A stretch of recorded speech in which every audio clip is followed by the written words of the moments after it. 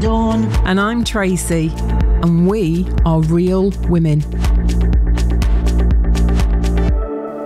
Good afternoon, Tracy. Hello, how are you?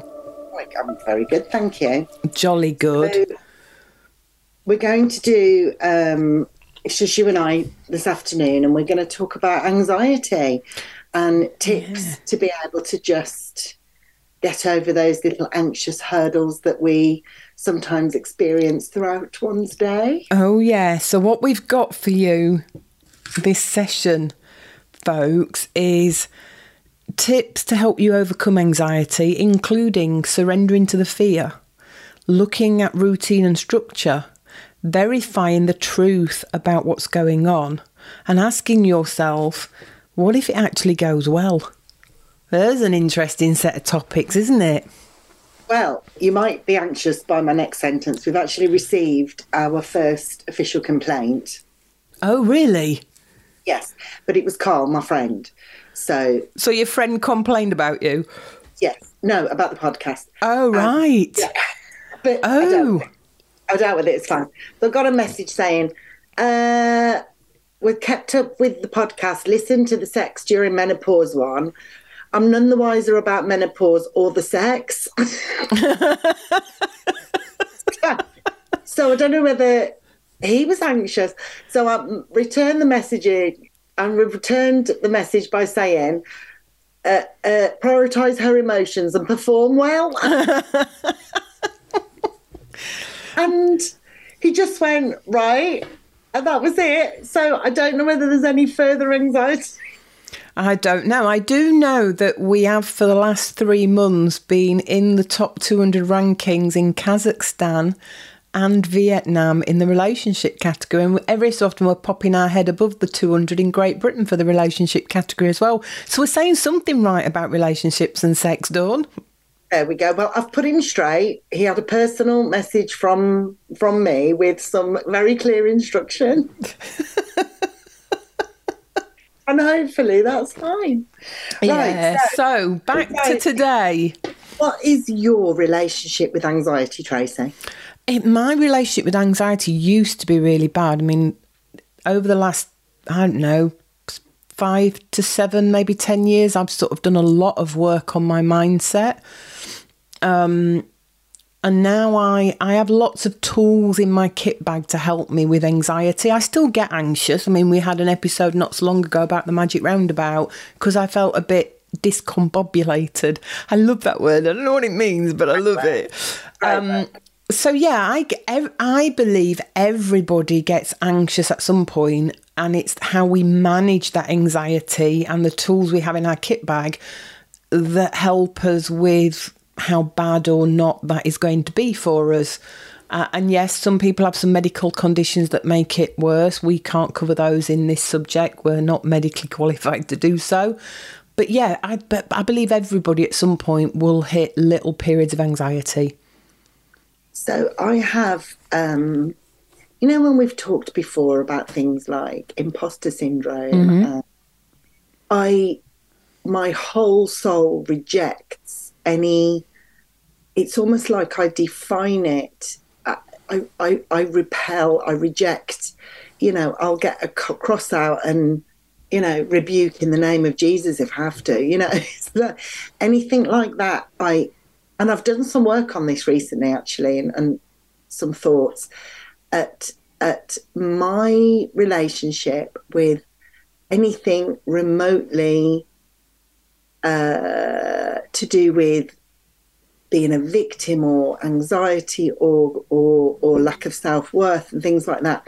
Where I've got to pull myself is consciously I act as though I see it as a weakness and won't have that. On delving a little bit further and having a chat with myself, I actually don't think it's a weakness, but I can see how it might look like I feel like it's a weakness. But there's definitely something in me from a psychology perspective that doesn't want those things to impact me and my decision making, and I've no idea why or when. It's been a long time.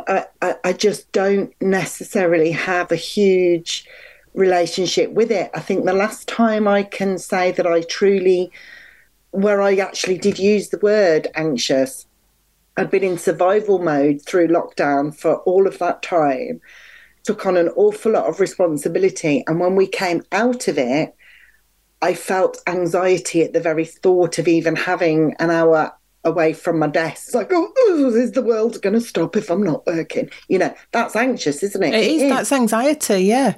It's exactly it.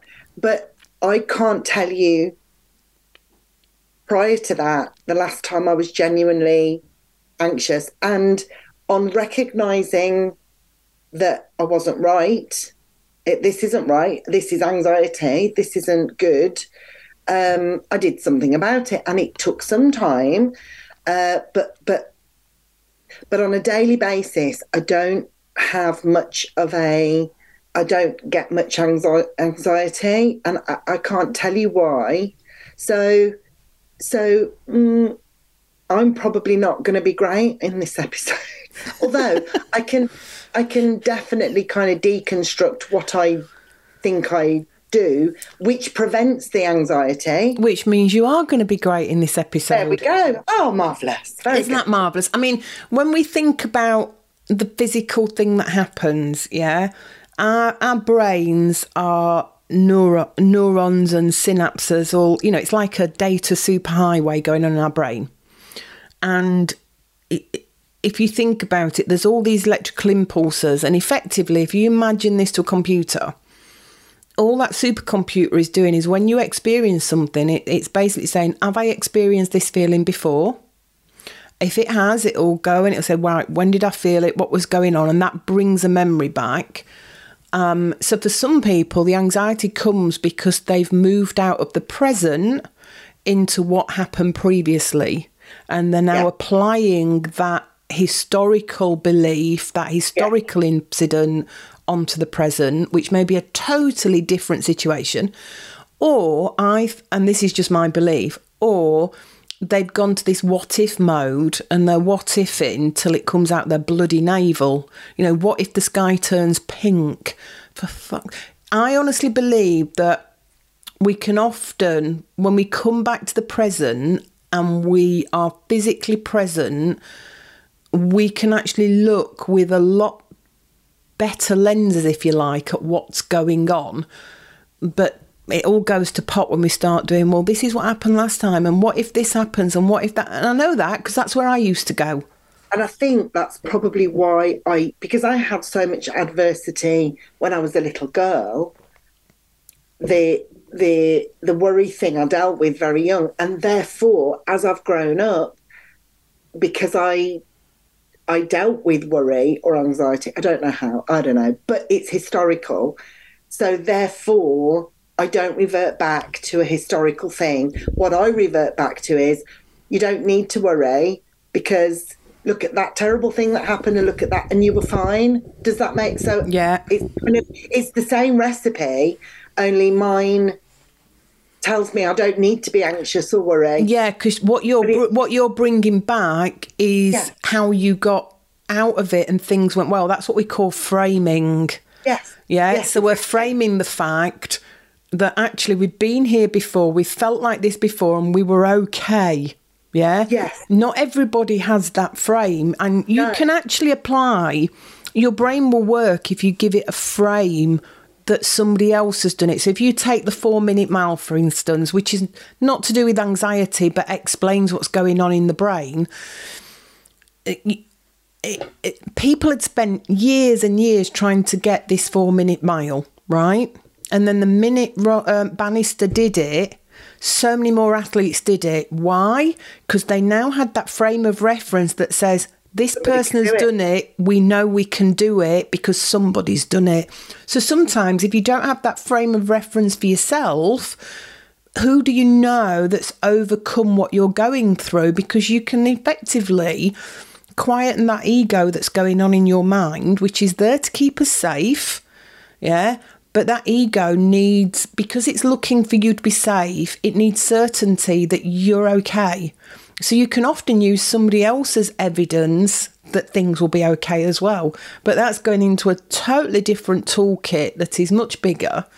Isn't one of the toolkits we're going to go into today. But sometimes if you are going through anxiety because something's not happening, you're worried that something's going to go wrong or something's going to, not go the way you want it, and you do not have your own experience of overcoming that in the past, then think to yourself, who else do I know that's overcome this? And have I got evidence that it can be overcome?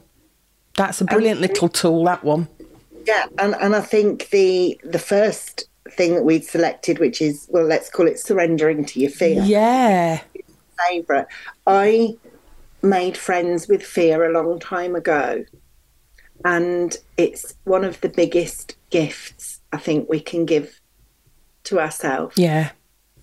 Now, we're obviously not talking like life-threatening stuff and extremities. We're talking about normal daily grind stuff.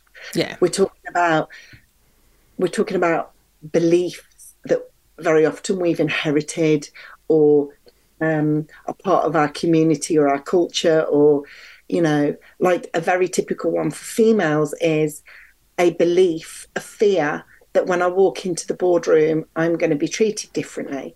And the experience often then presents facts. Yes. And that's a really excellent example of how this little tool or this little method can be applied.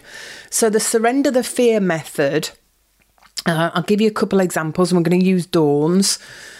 Let's say you're a female, and this could be the case for some men as well. Maybe they're in a female-dominated industry and they've got to walk into the boardroom as well. Yeah, it could possibly impact men as well. So you walk into the boardroom and what's going on in your mind is, I'm going to come across, I'm not going to do well. You're talking yourself up to getting yourself more and more nervous because you're like, they're not going to listen to me. I'm going to cock it up. My presentation's not going to go well. So surrender the fear as a tool works like this. If you could let go of the fear that you're going to cock it up, you're not going to do so well, they're not going to listen to you, what would you do? It's as simple as that. If you let go of whatever it is that you're worrying about, what would you do? And and I had funny enough, a dear friend of mine. She's going through a breakup with a partner, and actually it's irrelevant what the details are. But I said to her, "Why are you still talking to him? Because they're still friends and they're nice people. They're nobody's done anything horrible to each other, but it's torture, right? Because when feelings are involved, and I guess what it does is give you hope. So I'm like, why don't we just not talk to him anymore for a while? Because it's torturing you, and it's giving you hope, and it's giving you, And I could hear the terror down the phone. She never said a word. I'm like, does that terrify you? And she's like, yeah. And I'm like, why? Just my fear is that if I stop talking to him, if there's a chance that we're going to get back together, that by not talking to him for a month might affect that. So I said exactly that to her. Let's have a bit of faith. Why don't we just have a bit of faith? Let the chips fall where they fall. What if not talking to him for a month makes him miss you and you miss him, and like there's another side? What would you do if you weren't worried about not getting back together? And she said, well, I wouldn't call him because it really upsets me every time we do. And I'm like, well, there you go. There's the answer. So I love that, and you can apply it to anything, really. Yeah, you can. I'll give you an example of where I applied it, which is when I first heard it, actually. I was setting up an event, which meant I had to commit to paying an event location about £6,000. A decent bill. Decent amount of money. And there was that fear in the, what if I don't get enough people to go on it? What if this? So I was going into that what if mode. And the person that introduced it to me said, what would you do if you could let go of that fear that you wouldn't get enough people going to cover your costs? And my answer was very simple. Well, I wouldn't give a shit. I'd just use it as a family weekend and have an amazing, wonderful memory. So that's exactly what I did, is I went down a mode of, it doesn't matter whether I get enough people interested in this or not, because I'm still going to use that venue. If I don't get enough to break even, I will use that venue, pay the money for the event and have a beautiful weekend with my family. Now, as it turned out, I'd picked a date where lots of people were going to be away. There was stuff going on. So literally about 3 weeks before the event, I took the decision. I wasn't going to break even. I was going to end up having to pay out of my pocket for this event to run. So I took the decision, well, if I'm going to pay out of my pocket, I might as well have a bloody great family weekend. And that's exactly what I did. So when we surrender to the fear, that doesn't mean we give in to the fear. It says we let go of the fear. Yeah, there you go. Then we can come up with a solution that's about what we want instead of what we're worrying about. And it is magical. So, you know, let's say you want to tell someone to bugger off, but you're too polite. Or let's say you want to leave your husband, or, you know, so you've got small things and you've got big things that you want to do, and you're anxious over doing it. It's a perfect way to say, if I wasn't worried about the outcome, what would I do? And the answer would usually be what your guts had told you in the first, was to do whatever. If I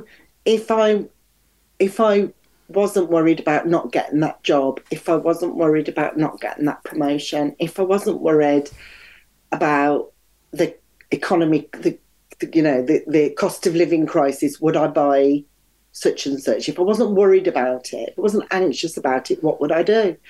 And very often, if you can let go, which I love the way you've formulated that, if you can let go of that, face that fear, and then let it go and do it anyway. I love the expression, let the chips fall. And I'm so confident to categorically advise that, because I've done it thousands of times in my life. So I understand that but that's my experience. So if you've got somebody there that is always too afraid to just go, fuck it, I'm going to do it and let the chips fall where they fall, I'm a huge advocate of it. It's never gone wrong now. That doesn't mean to say you'll always get the outcome you want.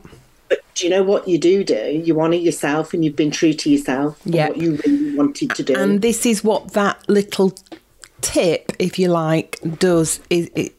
We're not saying that worry's going to go. What we're saying is let go of that worry for 1 second and ask yourself, if that wasn't there, if I let go of that, if I surrender to that fear that's happening, what would I do? You are engaging a different part in your brain. So you're now engaging the part of the brain that's going to solve the issue. Whereas when we're in anxiety and worry, when we're in the space that created that problem in our mind in the first place, we can't solve it. Yeah. So I love that as a tip, surrender to the fear. What would you do if you let go for 1 second of that worry? What would you do? And you often come up with a brilliant solution for yourself. So let's go on to the next one then, Dawn. So, and this one's one of the ones that you came up with, which is routine and structure. Well, because me personally, I might not need certainty, but when you observe human nature and people, I think the need for certainty is huge. It's huge. So let's go with that then. Let's not try and change it. Let's work with what we've got. And so if you had a presentation coming up or a conversation that you want to have, or whatever it is, if you were to create, or let's go a little bit deeper than that, just generally you're anxious about everything in life, like you're anxious to buy a new food or go out the door or change your routine even for a second. If you have preparation and give yourself as much certainty to set yourself up for the thing that you're trying to do. So that might be, I'm going to get up every day at the same time. I'm going to do positive things that make my mind well and make me happy and fulfilled. So I might do some self-care in the morning and do some exercise and do some this, and I'm going to eat a nice breakfast and I'm going to listen to something that uplifts me. So your structure and your routine is supporting, setting you up in the first place for a more balanced and positive environment. And then you've got the brain, so exactly what you've said before, you tap into other bits of your brain, they kick in. And actually, if you need to be prepared, you've got that brain space and that creativity to sit down with a clearer mind and prepare for whatever it is that you're going to deliver.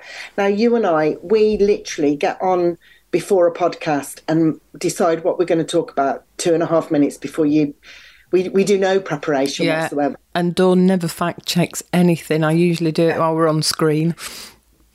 But in terms of you bringing up before, using the example of other people to give you some evidence that you can do that. And literally, listeners, we have never, ever, ever prepared. And it's okay. And the more, it's a bit like a muscle, isn't it, Tracy? Yeah. The more you work it, the easier it becomes. So I think having a structure and setting yourself up for routine and giving yourself the space for your mind to prepare yourself is a good thing. Yeah, absolutely. There was one thing I would say about that, though, is routine and structure can go for us and against us. So if we decide our routine is to stay in bed till 11 o'clock every day, that's still a routine, but it's not necessarily going to be a routine that serves you. So we want routines and structure that puts us in that 10 out of 10 mind frame. Yeah. Yeah? Brilliant. Yeah. Love it. So next one on the list is what I've been practicing for a long time, and that's verifying the truth about what's going on. And what I refer to this as is verification. So it's basically going through a verification process, which is something I learned probably 5 or 6 years ago now. And this is how it works. And we'll take the one about going into the boardroom or into a presentation, Dawn, because I think it's a great one to take through us on all the themes. So if you're getting worried and you're panicking and you get anxious because tomorrow you've got to present to the board and you're getting all hitsy-fissy about it, what if I go wrong? What if my shoe breaks? All this lot. You've got all sorts of stuff going about, what if everybody laughs at me? What if nobody likes my presentation? What if I should have done 40 minutes and I've only got 20 minutes? So all these questions are going on in your brain and you're getting more and more anxious about whatever it is the event is. So the verification process works like this. You go through each of those things your brain is telling you. What if everybody laughs at me? Well, first of all, that we go through each one and we say, is it true? Is it false? Or don't we know? Well, there's two things wrong with that statement. First of all, it's a future statement. What if everybody laughs at me? That's in the future. So we do not know whether that's true or not. So by default, that's an I don't know. I don't know if people are going to laugh at me. What is also right to say about that statement is everybody, even if that was, everybody thinks I'm useless, that's not a true statement, because unless you've asked all the billions of people in the world what they think of you, everybody thinking you're useless is a false statement. So this process is about going through what your mind's telling you and processing and finding the ones that are true. Now, anything that is a feeling is by default true because it's your feeling, but we often get mixed up between feelings and beliefs. So saying I feel silly, that's not a feeling, that's you believe you might look silly. However, if we're honest and say, I feel nervous, that's a true statement. So anything you feel is by default true because you're feeling it. But all the beliefs that everybody's going to hate you, nobody likes what you're going to do, they're either false or I don't know, because of the fact that you're generalising that statement to apply to everybody. But if you were to dig deep on that, so are you feeling nervous? Yes, and that's true. Mm-hmm. The next question I would ask is, what are you nervous about? And then a lot of those will be beliefs. Yeah. So this is, I literally wrote my book, and it's probably very fitting for this. It's about self-validation. And what I did was not use any structure whatsoever at all, to literally see what happened if I made it up as I went along. And then I went and agreed to a 5-year slot on a stage to talk about my book, which now I've got to write one a year, right? Really, in theory. I think I was on chapter 2 when I did that. And there have been a minute here and then I've kind of gone, oh, fuck, it sounded like a great idea at the time. What the hell? Now, I'm not anxious, but I'm aware that I can't blag this one. It's a bit more than a blaggable. It's not blaggable. So I will create some routine and carve out a space for me to prepare to speak on a stage. But the book, Tracy, I didn't know what the next chapter was until I'd finished the first one. And I deliberately, just to pressure test myself, as an example that it's doable, I deliberately put it out there on social media. I'm writing a book. I've just finished chapter 10. I've just finished this. And I've done that on purpose so I can't bottle it. I can't bottle it now anyway, because I was too far in and I'd already jumped in full feet forward. But and I talk about it in the book a little bit, which is where, is it true that I'm not an established author, nor do I have any qualifications on mindset or even writing a fucking book? No, I don't. So that's true. But the next sentence is, and I can't remember to quote them properly, but it goes something like, just because we're ordinary, does it mean our voices are any less credible? No, it doesn't. And this so is where it comes from. Myself through that exact process. I know that I wasn't anxious about it. Actually, I thought it was quite funny that I was, let's just do this and see what happens. Interestingly, even though there wasn't anxiety attached to it, it clearly, that process that you were talking about with the very 5 beliefs, I still went through that contemplation to exemplify that it's okay to have fun with these things. Yeah, and sometimes we will do this subconsciously. This is a technique where we're doing it consciously. We're running a process that goes through all the things our inner voice is telling us. Sometimes we'll have that inner voice saying, I'm a bad person. Yeah. That's who's the fucking police on what's right and what's wrong and what's bad and what's good? So bad is a judgment. Yeah. So by default, unless you somewhere are the creator of what the scale of bad and good is, how can you say that's a true statement? What we do is we then flick that into a true statement. I can sometimes do things I believe are bad. Now it's a true statement. Yeah. So this works with everything that's going on in your head. It's kind of a 360 thing. Is when we went to the first one about surrendering to the fear and accepting, I think I'd said something on the lines of making friends with fear, but also I think what lends to this is making friends with yourself. So if somebody isn't aesthetically pleasing, genuinely, they've not got a great face. They just haven't, because some of us haven't. So in modern society, we would call that ugly. So you might say, I am actually quite ugly. But then I'd go back to who are the bloody police that judge what is ugly and what is beautiful? But does that make you less worthy as a human being. No. Equally, I'm not clever. And some people genuinely are. We do have some core... Yeah, we do have some core worries. I'm not good enough. I'm not clever. I'm not loved. I'm not lovable. All of those are statements that will often come up for many people. And again, you go back down the route of, is that a true statement or not? Because that's what that method's about. It's about verifying what your inner voice is telling you, and you work from the truth. We don't work on the falsehoods. We work from the truth.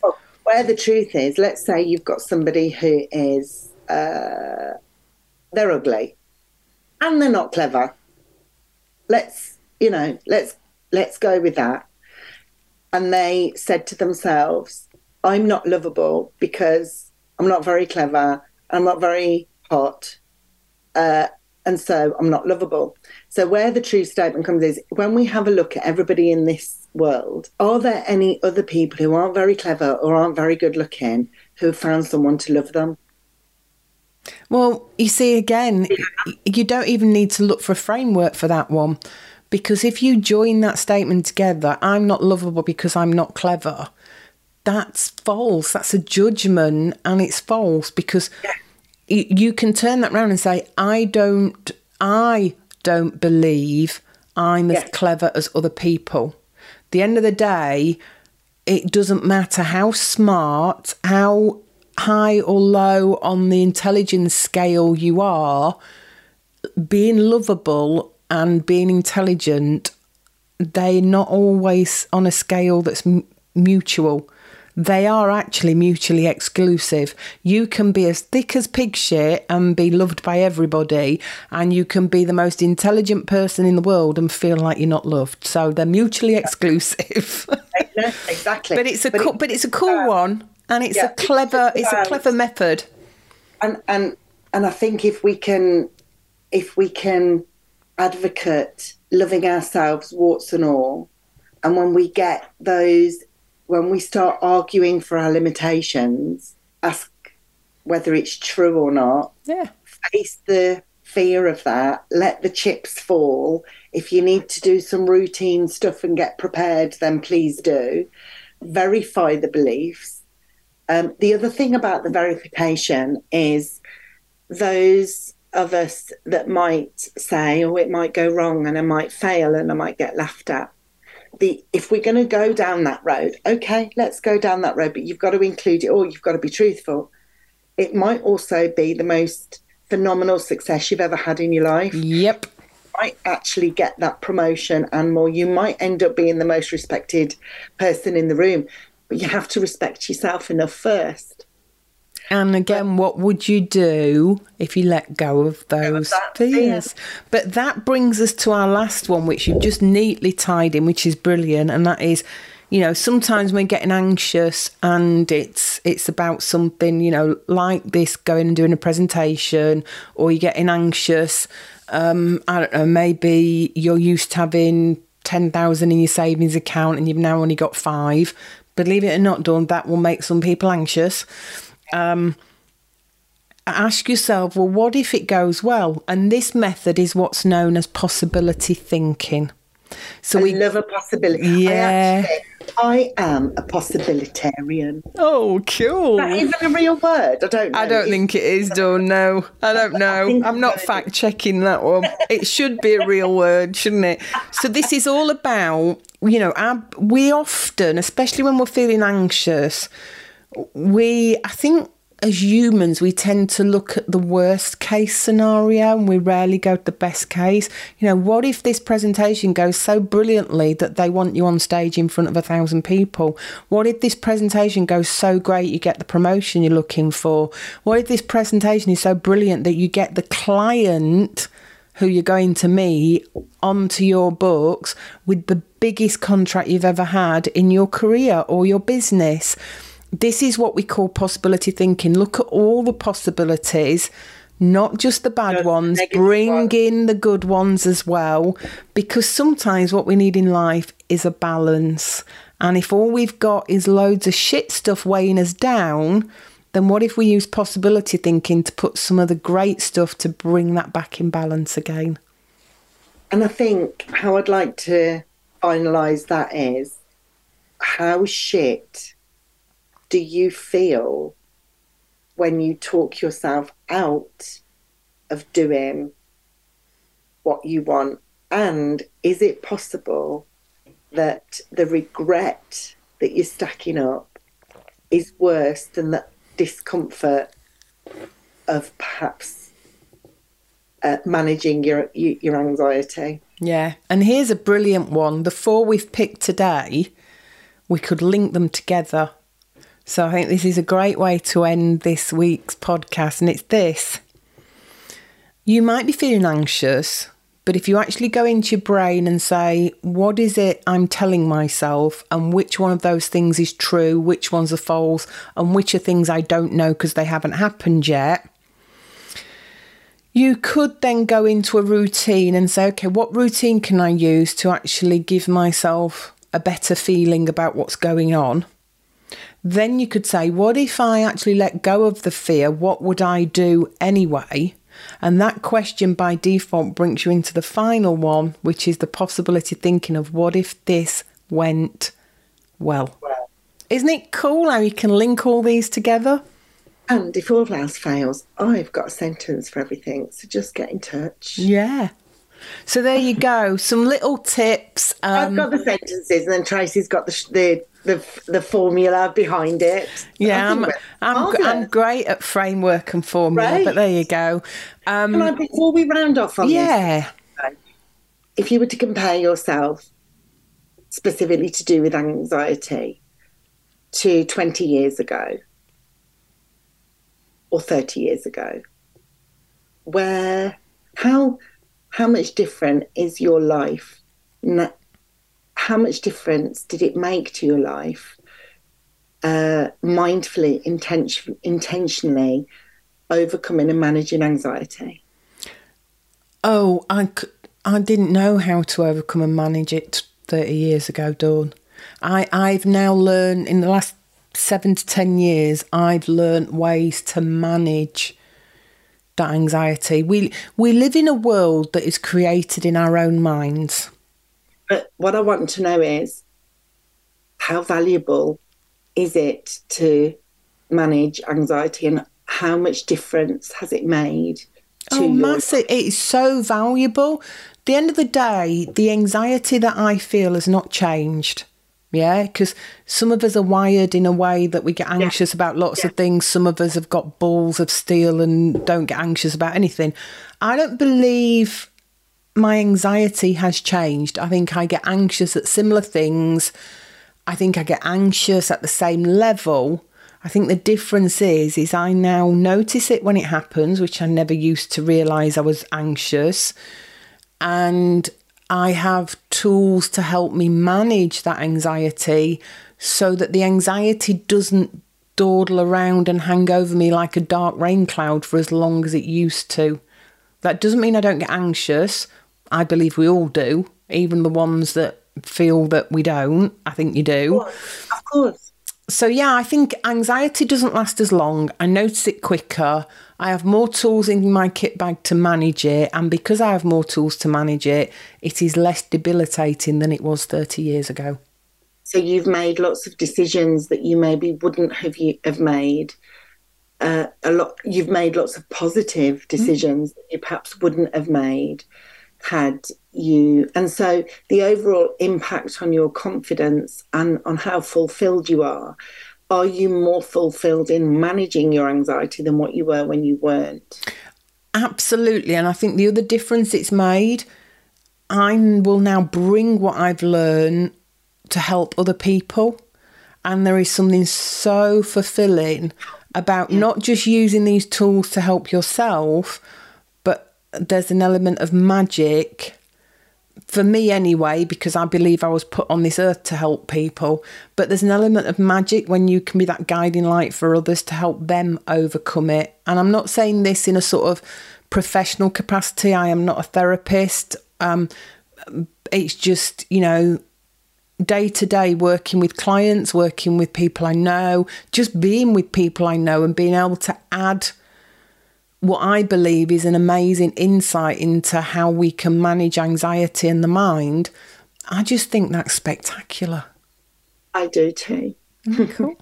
And on that note, remember, do get in touch with us. We've got our Instagram account up and running. It's Real Women Podcast on Instagram, or email us at info@realwomenpodcast.co.uk. Let us know what you think. Let us know your thoughts. We'd love to hear them. And on that note, it's goodbye from me. And it's goodbye from me.